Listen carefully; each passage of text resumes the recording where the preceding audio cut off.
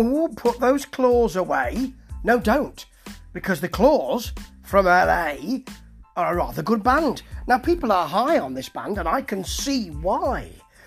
This album, their first, I think it is called Stars and Broken Glass, and it has such a lot of influences in it, but none of them ever make you think, oh, that sounds like a blues classic rock band, or that sounds like a sleaze band, or there's lots and lots of different conflicting feelings in here.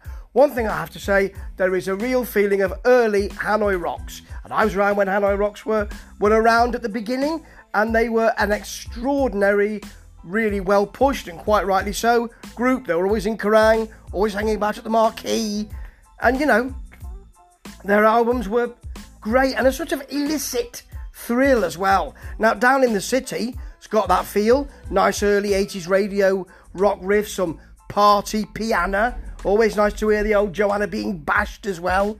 There's a big bass, there's whiskey-soaked vocals in here, and the guitars are made to sound a bit like horns. I thought, is that a horn part in the background? Is that a parping soul horn? It's not.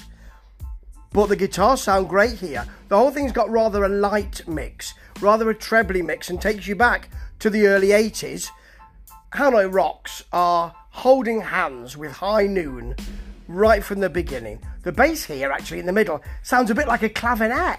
It's not very superstitious. It's not that, but that sounded terrible, didn't it? But never mind. But you know, it's funky in that way. There's loads of troubadour, scarf bedecked feelings here. A Song for You has that, and also a real glam bang chorus with a real sense of fun and friendliness. It's great. But then you've got things like Highway Sermon, which sound like Triumph. It sounds like the kind of thing that you can get in the mid to late 70s on your radio, big arena rock, great.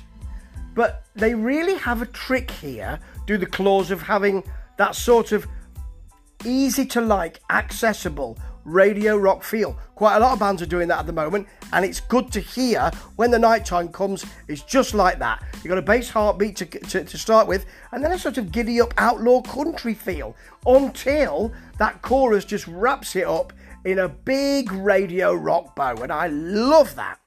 Seven Medicines brings on the cowbell. We haven't had it yet, and it's late in this album, but it's good to hear. This sounds really sassy. There's a bit of Aerosmith kind of stuff going on here.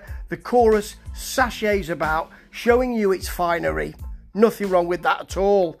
And then towards the end of the album, you bring back Hanoi Rocks again with Strange Rumblings. No, it's not the Korean that you had last night. What it is great, swaying, accessible, radio-style rock that I hope is coming back.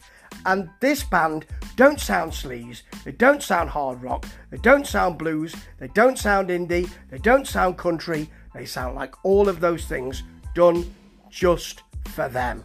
And that is a very tough trick to pull off. Stars, I think they're going to be. Broken Glass, well, they might break a few pots. Ta-ta.